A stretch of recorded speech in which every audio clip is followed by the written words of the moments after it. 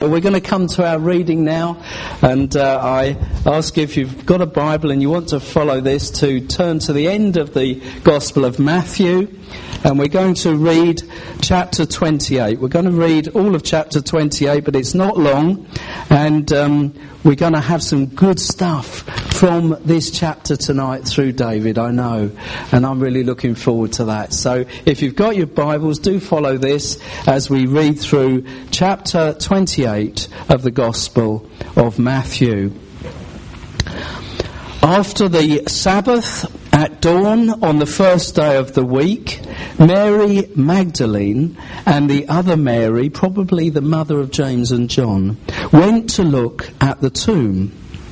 There was a violent earthquake, for an angel of the Lord came down from heaven and going to the tomb rolled back the stone and sat on it. We listened to a sermon recently where somebody suggested that that stone could have been anywhere up to 2 tons in weight. His appearance was like lightning and his clothes were white as snow. The guards were so terrified, so afraid of him, that they shook and became like dead men. Quite consistent with other accounts where people saw angels in Scripture. The angel said to the woman, "Do not be afraid, for I know that you are looking for Jesus, who was crucified. He is not here. He has risen, just as he said. Come and see the place where he lay. Then go quickly and tell his disciples, he has risen from the dead and is going ahead of you into Galilee. There you will see him. Now I have told you." So the women hurried away from the tomb, afraid, yet filled with joy, and ran to tell his disciples. Suddenly Jesus met with them. "Greetings," he said. They came to him, clasped his feet and worshipped him. Then Jesus said to them, "Do not be afraid. Go tell my brothers to go to Galilee, and they will see me." The guards report. While women were on their way, some of the guards went into the city and reported to the chief priests everything that had happened.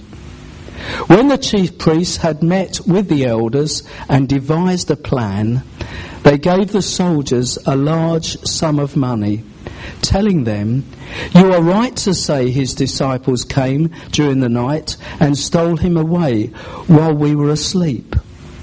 If this report gets to the governor, we will satisfy him and keep you out of trouble." So the soldiers took the money and did as they were instructed. And this story has been widely circulated among the Jews to this very day. The Great Commission. Then the 11 disciples went to Galilee, to the mountain where Jesus had told them to go. And when they saw him, they worshipped him. But some doubted. Then Jesus came to them and said, "All authority in heaven and on earth has been given to me. Therefore, go and make disciples of all nations, baptizing them in the name of the Father and of the Son and of the Holy Spirit, and teaching them to obey everything I have commanded you. And surely I am with you always, to the very end of the age." May God give us his understanding as we study this passage. Thank you once again for your warm welcome. Thank you for David's leading the first half of the service so well. Enjoyed that. Thank you also for those choice of hymns. They're absolutely super. It's very brave of Roger to ask me to speak on this passage, this subject tonight, the resurrection. Normally, as a travelling preacher, one only gets asked to talk on the resurrection at Easter time, but I think that's a pity. The resurrection is so fundamental, so vital, and yet so misunderstood. So it's really good that we got this subject before us this evening. Just one little word I'd like to clear out of the way that might have occurred to somebody as David read the passage. I can only remember one lesson from my school days at RE classes. It was an afternoon period at, I suppose I was in my early teens at grammar school. And the teacher came into the room and said, I want you to get out your rough books and write down what happened in assembly this morning. And we had a traditional school with, we marched into assembly and we went through a form of service there. We sang a hymn and had prayers, a reading, and then announcements, and we all had to march out again. Pretty typical from that era. And he asked us all to write down what happened in assembly that morning. One boy put his hand up, Sir, I'm a Catholic, I wasn't in assembly this morning. So another boy was detailed to take this lad outside and tell him what had happened in assembly that morning. And then write down what he'd been told. Well, after we'd all been writing a little while, we had to put our pens down and read out, some of us had to read out what we'd written. And you would not have believed we were all in the same assembly. And then everyone's account was true. They all saw it in a different way. And the boy that had been told about it, again, it was with a different perspective. Now, it may have been, as we read that, you might be a little confused and say, well, how does this match up with what Mark tells us, or Luke, or John? It doesn't matter. They're individual people, and we put the whole collective thing together. We don't use these detailed differences in the Gospels as a stick to beat the Scriptures with. Because they're different people and each bring out different aspects. And God is a God of diversity. Look at us. Look at me anyway. Isn't it wonderful? We're different. And so are the Gospel accounts. They put together a total picture. So it just struck me as we read through this, in case anybody is querying the differences here. Don't. It's John's perception, and he had a different relationship with the Lord and a different way of looking at things. Not John, Matthew here. And we thank God for each one of them. It's a big subject, but I just feel we ought to look at 3 points tonight. The first two we'll deal with fairly quickly. The third one is where I think we really need to spend some time. The first point is going to be the dawn of a new era. That's what we're going to call the first point. The dawn of a new era. The second point we're going to call Lord of all creation. Lord of all creation. The third point, I did wonder about the title, I'm going to call it A Sure Foundation. The resurrection is the foundation of our Christian faith. And we'll have another little reading from 1 Corinthians 15 when we get there. In that third point, I want to argue through our belief in the resurrection and why we believe it. And how we can be sure of it. But let's look at these first 2 points. First of all then, the dawn of a new era. After the Sabbath, we read verse 1, at dawn, on the first day of the week, Mary Magdalene, the other Mary, went to look at the tomb. And of course we think, well, that's the beginning of the day. Well, for many of us it is the beginning of the day. Isn't the dawn getting later and later at the moment? And the mornings are darkening. It wasn't to these people. It's halfway through their day. It wasn't the morning. Well, it was the morning, but it wasn't the middle of the beginning of the day. You see, to the Jews, their day started at 6 o'clock the previous evening. Their 24-hour period was from sunset to sunset. Jesus could have arisen any time after 6 o'clock the previous evening. We're not told when he rose. We're certainly not told that he didn't rise to the dawn. Could have risen any time during the night. And when they came to the tomb, it was the middle of the day to the Jew. We forget that. Why, just incidentally, did the Jews reckon the day to be from sunset to sunset? Well, simply because that's how God made the world. Look at Genesis chapter 1. The evening and the morning were the first day, and the second day, and the third day.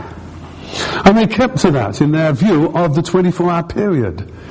The day starts with the coming of nighttime. And there's a lovely thought behind that, that in God's purposes, the way he's designed things in a fallen world, we get the night before the day. We get the darkness before the coming of the light. Weeping may last for a night, but what comes in the morning? Joy. Joy cometh in the morning. We may sow in tears, but we reap with rejoicing. And that lovely Jewish idea of, first of all, you have to do the hard work or endure the suffering and go through the darkness, because it's going to lead to a much better day. And so when the realization that Jesus was alive burst on his followers, it was at the dawn. What a dark night they passed through. And not knowing. They couldn't do anything. It was dark. And the previous day had been the Sabbath anyway. And so here they are, the first opportunity, but they're in the middle of the day. They've passed through the night of doubt and sorrow, of fear. And it was the beginning of the daylight half of the day.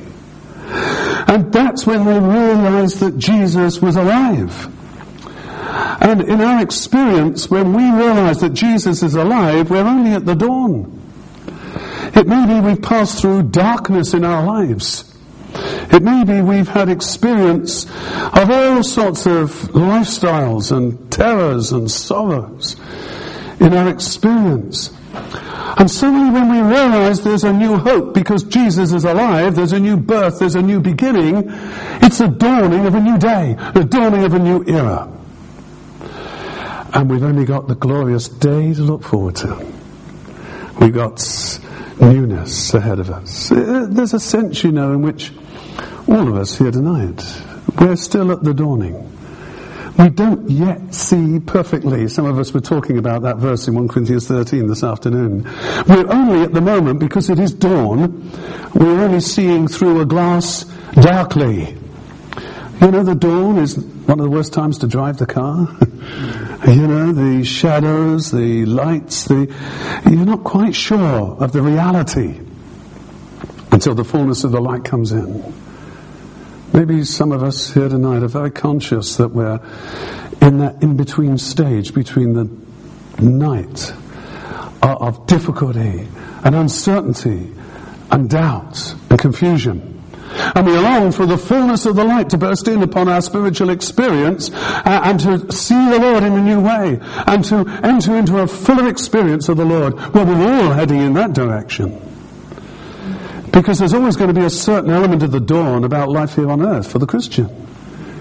Until we look upon his face and we see him in all his glory. We're at the dawn. We're at the dawn of a new age. We're at the dawn of a new part of our experience as creatures made by God in his own image. We're at the dawn. There's an uncertainty, and some people may feel that uncertainty. Look at what happens in this chapter about that uncertainty.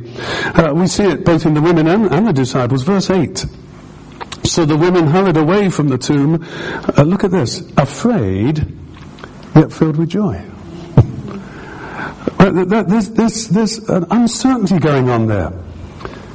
There's fear and joy, all mixed in together. It's something that happens at the dawn, a little bit of the night, a little bit of the darkness, all mixed in together. A little bit of fear, and yet somehow there's joy coming into it as the light gradually gets better. I wonder, dear Christian friend, if that's your experience tonight. There's a growing joy in what the Lord is doing in your life and what he has done for you, and yet there's still some fear. Does the Lord really love me? Am I really doing what he's asked me to do? Am I really where he wants me to be? That strange dawn time experience of a little bit of the fear of the world and yet the joy of the kingdom, all mixed in together. You see, we're at the time of the dawn. The day, the fullness of the day, the wonder of the light, the total perfection of our knowledge hasn't yet dawned, but it's getting brighter as we move closer and closer to the Lord's return and to our coming into his presence. So it may be you have this strange dichotomy. A little bit of fear, a little bit of joy. That's the human condition at this point in our experience. A little bit of the night, a little bit of the day. And the disciples felt the same way as well. We read about that in verse 17. When they saw him, they worshipped him, but some doubted. We've worshipped the Lord here tonight in a lovely way. very gentle, very beautiful, through lovely words and music we love, and through the leading of our prayers we've worshipped the Lord. But there may be one or two here with still some doubts. Don't be afraid. Don't worry. The strongest Christian has moments of doubt. We may not doubt necessarily our doctrines or even the reality of the Lord, but there's certainly doubts as to what He's doing in our lives sometimes, and whether we're following the way we should be. But maybe there's some of you here tonight to worship, and yet there's little areas of doubt in your Christian experience. Some of you may have bigger doubts. Is all this real? What are these people on about? How can I trust them? How can I trust religion after all that's done in the world? There may be some genuine doubts here tonight. Dear friend, we want to draw near to you in that mixture of worship and doubt, because you're human, you're natural, and we understand. We'll deal with some of them, we hope, as we go along. And so it's the dawn of a new era. We're at that part of our total experience where we've passed through the nights of uncertainty, maybe worldliness, maybe areas of sin in our lives which we totally feel ashamed of, the darkness of the night. But now there's a new dawn. The Lord has risen. He's done something about it. There is newness ahead of us. There is total perfection that awaits us. The best is yet to come. The night is far past. The day is at hand. And the Lord wants us to enjoy the dawn of a new era. But the second little point we're going to deal with very quickly, Lord of all creation, we have this in verse 2. There was a violent earthquake. But just look, if you have your Bible open, back at chapter 27 and verse 50. And when Jesus cried out again in a loud voice, this is when he was up on the cross, he gave up his spirit. At that moment, the curtain of the temple was torn in two from top to bottom. The earth shook and the rocks split. The tombs broke open and the bodies of many holy people who had died were raised to life. They came out of the tombs. I'm not going to go into the theology of these people being raised, but it's the earth shaking. I wouldn't have liked to have lived in Jerusalem at that time. There were 3 days difference and earthquakes going on all over the place. What's happening here? Well, it wasn't only an earthquake. The sun was dark for 3 hours. That wasn't an eclipse. And I suggest from the writing in Scripture, it wasn't even a black cloud. The Lord is Lord of all creation. And this event, this great event at the center point of human history, the death and the resurrection of Jesus Christ, wasn't just to give us new life and a happy feeling. It was the beginning of the redemption of the whole of creation. The whole of creation which has been subjected to the bondage to decay. Second law of thermodynamics, if you want, the law of entropy. And here there is the beginning of the newness for the whole of creation. That's what Scripture tells us. That one day Jesus will breathe new life into every atom throughout the cosmos, and death will be no more. There will be a new heavens and a new earth. And the whole of God's creation will be renewed. Indeed, Paul tells us in Romans chapter 8, he says the whole creation at the moment is still groaning. It's eagerly waiting. It's redemption. It's newness. When this bondage to decay, the death principle that has come into God's creation, will be removed and it will be liberated from its bondage to decay and brought into the glorious freedom of the children of God. No wonder the creation moves in empathy as the Lord of creation, the one that spoke it all into existence, the one that brought about every atom of DNA in every living being, the one that created everything by the word of his mouth, the one who sustains it all, when he should deign to die on a cross and then rise again, the whole creation is in empathy with the Lord of creation. Not only did it have its upheaval at his death and his resurrection, it's going to have its upheaval when he comes back again. And the moment he puts his foot on the Mount of Olives, there's going to be another big disruption in Jerusalem. We're told the whole mountain will split aside. But then something wonderful is going to happen to the whole world, we read in Zechariah 14. that somehow the whole world is going to be transformed. It'll be a unique day known only to God. It'll be a day without the sun, without cold or frost, because it'll be a day when God enwraps the whole earth in that newness, ready for the glorious millennial reign of Jesus Christ. Zechariah 14, I think it's verse 9, verse 7, somewhere around about there. So the whole creation is in empathy with the Saviour. Isn't it good to be reminded He's Lord of all creation? Jesus is Lord of all. All authority has been given to Him. But then I'd like to come on to the third point, which I'm going to call a sure foundation. And we'll sort of hang this on these verses from verse 11 to 15.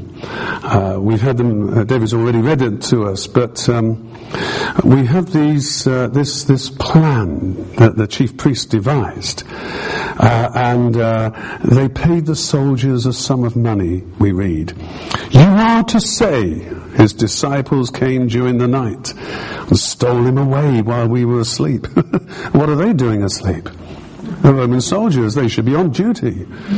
And then they say, if this report gets to the governor, we will satisfy him, which obviously means a backhander, and keep you out of trouble. Oh, well, I wouldn't have taken that as any guarantee. And then we read, so the soldiers took the money. I bet they did. While it was on offer, they may be about to lose their jobs, if not their lives.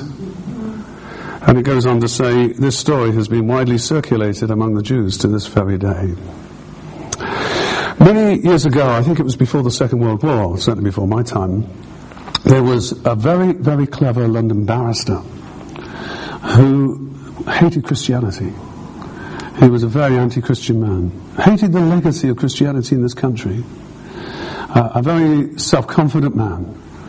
And he took a sabbatical from his law practice, and he decided that he would like to write a book to totally demolish the idea of the resurrection of Jesus. And he imagined, he wasn't the first one to do this, that if he could totally demolish the Christians' certainty in the resurrection of Jesus, he would demolish Christianity. Now, Paul argues that in 1 Corinthians 15. And he said, well, if Jesus hasn't risen again, then we're all wasting our time. And we'll read that in a moment. So he said, if I can prove that Jesus was just an ordinary man who died an ordinary death, and that was it, then we're at the end of the Christian era. So he took his sabbatical. And he started to do his investigations in this country, in the Middle East. But the further he went on his researches, the less sure of his own position he became, and the more sure that he could not argue against the resurrection.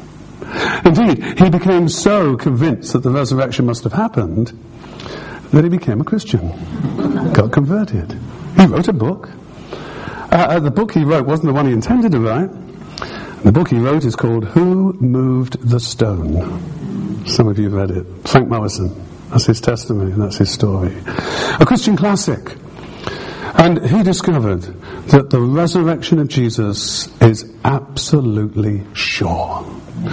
Let's just read, before we can sit at this point a little bit more, 1 Corinthians 15 then, because I think this is so important. I'm going to read, it's a long chapter, I'd love to read it all, but I'm not going to. Here we will start at verse 1. 1 Corinthians 15. Now, brothers, I want to remind you of the gospel I preached to you, which you received and on which you have taken your stand. By this gospel you are saved, if you hold firmly to the word I preached to you. Otherwise you have believed in vain. For what I received I passed on to you as of first importance, that Christ died for our sins according to the Scriptures, that he was buried, that he was raised on the third day according to the Scriptures, and that he appeared to Peter. In other words, this is of first importance, the death and the resurrection of the Lord Jesus. He goes on to say, and that he appeared to Peter, and then to the 12. After that, he appeared to more than 500 of the brothers at the same time, most of whom are still living, though some have fallen asleep. Then he appeared to James, and then to all the apostles, and last of all he appeared to me also, as to one abnormally born. Verse 12. But if it is preached that Christ has been raised from the dead, how can some of you say that there is no resurrection of the dead? If there is no resurrection of the dead, then not even Christ has been raised. And if Christ has not been raised, our preaching is useless, and so is your faith. More than that, we are then found to be false witnesses about God. For we have testified about God that he raised Christ from the dead. But if he did not raise him, if in fact the dead are not raised. For if the dead are not raised, then Christ has not been raised either. And if Christ has not been raised, your faith is futile. You are still in your sins. Then those also who have fallen asleep in Christ are lost.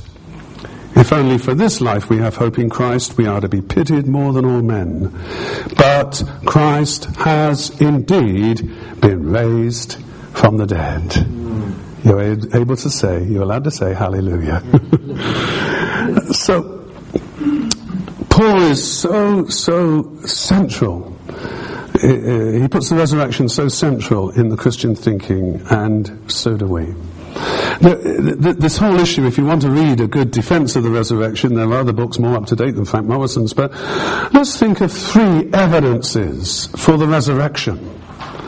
3 very important evidences. The first one is this: that the people who went right through the ministry of Jesus, through his death, through the resurrection, and on to the establishment of the church, were changed people. Totally changed. And they didn't have any grief. Now, if you and I lose a real loved one, we've all been there. If we lose somebody that we really are close to and we love dearly, how do we react to their passing? And it may be weeks, months, years before we get over it. It's a normal human condition. So what happened to these people? That one moment, a man like Peter can be swearing and denying he ever knew Jesus to a little servant girl. And the next moment he's up before the Sanhedrin saying it is more important that we obey God than you lot. Something tremendous had happened to them. Total change. And it wasn't just one. It was a whole lot of them. Absolute total change. There was no grief. The second evidence that we just think of this evening for the resurrection is this: there was no shrine. And when somebody dies, whether it's their body or their ashes, and of course in those days it would only be bodies, but you mark the place of their resting place. And maybe we go to visit it. Put flowers on the grave. Or look at the Book of Remembrance in the crematorium, whatever. It becomes a place of memory. For some, it may become a place of pilgrimage. It becomes a focus. And yet, right throughout the New Testament period in Scripture, and also in the secular history books of the day, there was never any record of vast quantities of people going to remember Jesus at any spot at all. There was no shrine. No place of remembrance, no place of pilgrimage, no place where they had laid a body. And don't tell me that somebody would have known where it is. You can't have that number of people who would have known where the body was if there was a body. And it didn't get out. It would have become a well-worn place of pilgrimage. People have even made money in recent years over trying to speculate where the body is. Well, they've made money, but there's no body. No shrine. Very powerful evidence. And the third evidence we can just think of is that there were many, many witnesses. We just read it. Over 500 people at one time. I mean, in the 7 weeks, is it, that Jesus was here on earth after his resurrection, before his ascension, he was seen by hundreds of people. In fact, that's the force of Paul's arguments to the Corinthians. You see, these were Greek people with philosophy. And oh yes, they become converted, but they're still holding on to some of their Greek ideas. Oh, the dead don't rise again. And so they question that part of their Christian teaching and belief. They're having problems with that. And Paul says it is of first importance that Jesus died and rose again. It's the foundation of the whole of our faith. But don't just take my word for it. Most of the people that saw him in the flesh when he was alive are still alive now. When he was resurrected, are still alive now. Go and ask them. And I'd suggest to you, and even in a modern court of law, 500 witnesses, first-hand witnesses, would be more than enough. After a few of them, any judge and jury would say, we've seen enough. And so there were these tremendous numbers of witnesses. 3 great evidences that something fundamental happened, and it wasn't a burial that lasted. It was a resurrection that had taken place. But secondly, let's look at possible alternatives to the resurrection. What other ideas have been raised? Well, the one we just read out, that we're hanging our thoughts here on. The story that the soldiers were meant to peddle and to promulgate. And that the soldiers stole the body. Sorry, it's not the soldiers. It's the disciples stole the body. That was the soldiers' story. That the disciples had stolen the body. Well, first of all, the disciples were a weak, whimpering bunch of people at the crucifixion of Jesus. They couldn't even organize themselves, let alone to actually defeat a platoon of 12 soldiers, move a 2-ton stone, break a seal, at risk to themselves if they were caught, and then take the body. I mean, Jesus wouldn't have done it. So it's a stupid story at all. They just wouldn't have got themselves organized. They would have given up, gone back to Galilee. Some of them did afterwards. But even if the disciples did steal the body, we're back to the point about where's the shrine? Where did they lay it? Somebody would have known. If they'd stolen it, they would have put it somewhere. It would have become the place of pilgrimage. But even more importantly, if the disciples had stolen that body, would they have been prepared, all of them, to die later on in their lives for a lie? If they knew Jesus wasn't risen, but they knew he was dead and they buried the body or disposed of it, but then they stood up and were absolutely persecuted to death for their belief in the resurrection of Jesus, surely they would have crumbled. They wouldn't have stood. They wouldn't have gone along with it. Under persecution, under torture. They would have given in if they knew it was a lie all the way along. That Jesus wasn't risen. That he was dead and his body was somewhere. So the idea that the disciples stole the body doesn't really stack up at all. Some have said, the second of the possible alternatives to the resurrection, that the authorities stole the body. Well, they could have organized that, I guess. They were in charge of it when he was put in the tomb. But wait a minute. Whether we're talking about the Roman authorities or the Jewish authorities, both groups of authorities hated the new Christian era that dawned. They didn't like, one little bit, the sudden explosion of belief in Jesus. And how could they have killed it right at the beginning if they'd stolen the body? They could have produced the body. They could have said, you lot are talking about Jesus risen? Here you are, here's the body, we've got it. We disposed of it. But they didn't. Because they didn't have any body to dispose of. Because they hadn't taken the body either. As far as they were concerned, it was in the tomb. The third possible alteration to the third possible alternative to the resurrection is the idea that Jesus didn't really die. You may say, well, who on earth believes that? Well, Muslims do, for a start. Muslims do. The idea there is that, well, the Muslims actually believe that at the very last moment, Jesus swapped it with Judas Iscariot, and it was Judas Iscariot on the cross. That's what they believe, but whatever. The sort of idea that's come from time to time through history is that Jesus was a very, very strong character, had a tremendously strong physique. And that he didn't really die. He went into a very deep level of unconsciousness. And that in the cool of the tomb, he gradually revived. And that he didn't die. That's what they believe. But let's examine them. Think of what injuries he sustained. This is difficult. But we've got to face the fact. This was what Jesus went through for you and for me. And if there's anyone here that doesn't really believe in our Christian message, we're telling you about a Saviour who did this for you.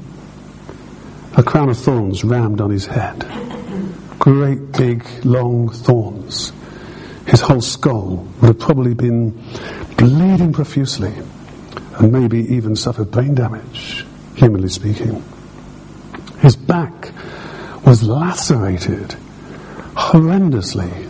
Think of the loss of blood from that. Then when he was so weak he couldn't even carry the cross, he was taken up, and the cross, I understand, would have been laid flat on the ground, and he would have been positioned on top of it. Nails through the wrists and just above the feet. Or some people say just somewhere else on the legs. But the loss of blood that would have occasioned.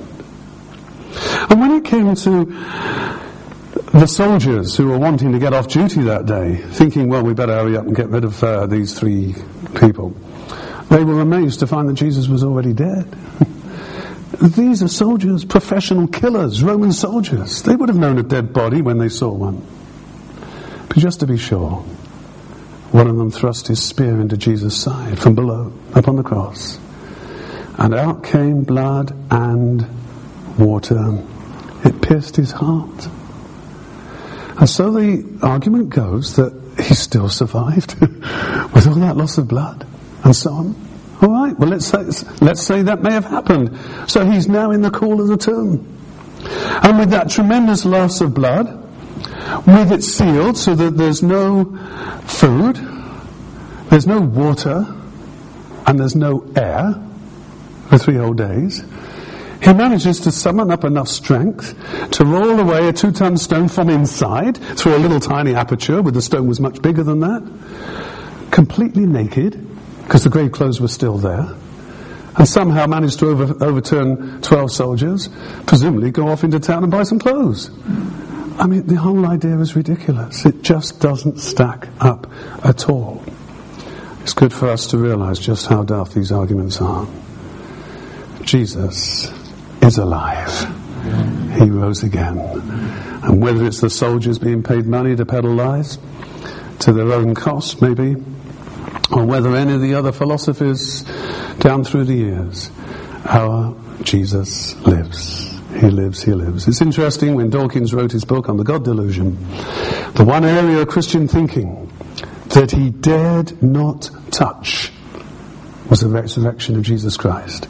He didn't mention it in his book at all, because he knows he's treading on very, very dangerous territory if he does. They'll try to argue against Christianity and against the existence of God through science and so on, but they will not touch the resurrection. And it's because of the resurrection of Jesus Christ this world has been changed over 2,000 years. It's because of the resurrection of Jesus Christ that there's the possibility of you and me tonight having a new life, of coming out of the darkness of sin and despair, of just living for self and bound with all the things that this world throws at us, into the dawn of a new era of love and joy and peace and life and holiness and godliness and the knowledge that we will see him. We shall be like him, for we shall see him as he is. And you can't say that if he's dead. He's alive. We shall see him as he is. I just want to, I've got several other points here, but my time has gone and I don't want to sort of overburden you with stuff tonight. I'm just going to mention one other implication of the resurrection for you and me, and it's in Romans chapter 6. Romans chapter 6.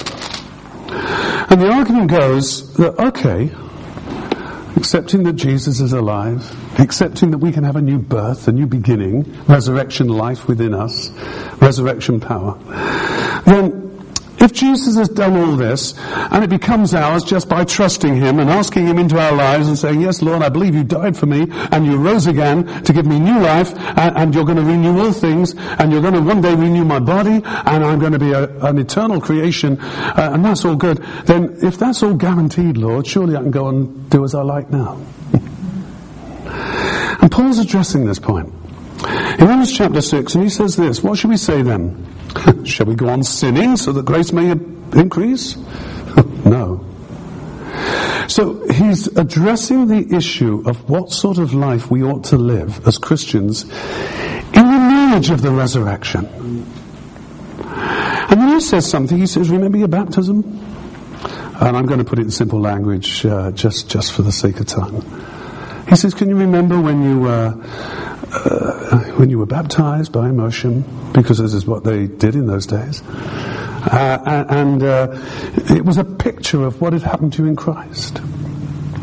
As you went down into the waters of baptism, you signified that in Jesus you are buried. You went under the water. You died to self. You're buried. But they didn't leave you in the water, did they? Brought you up again.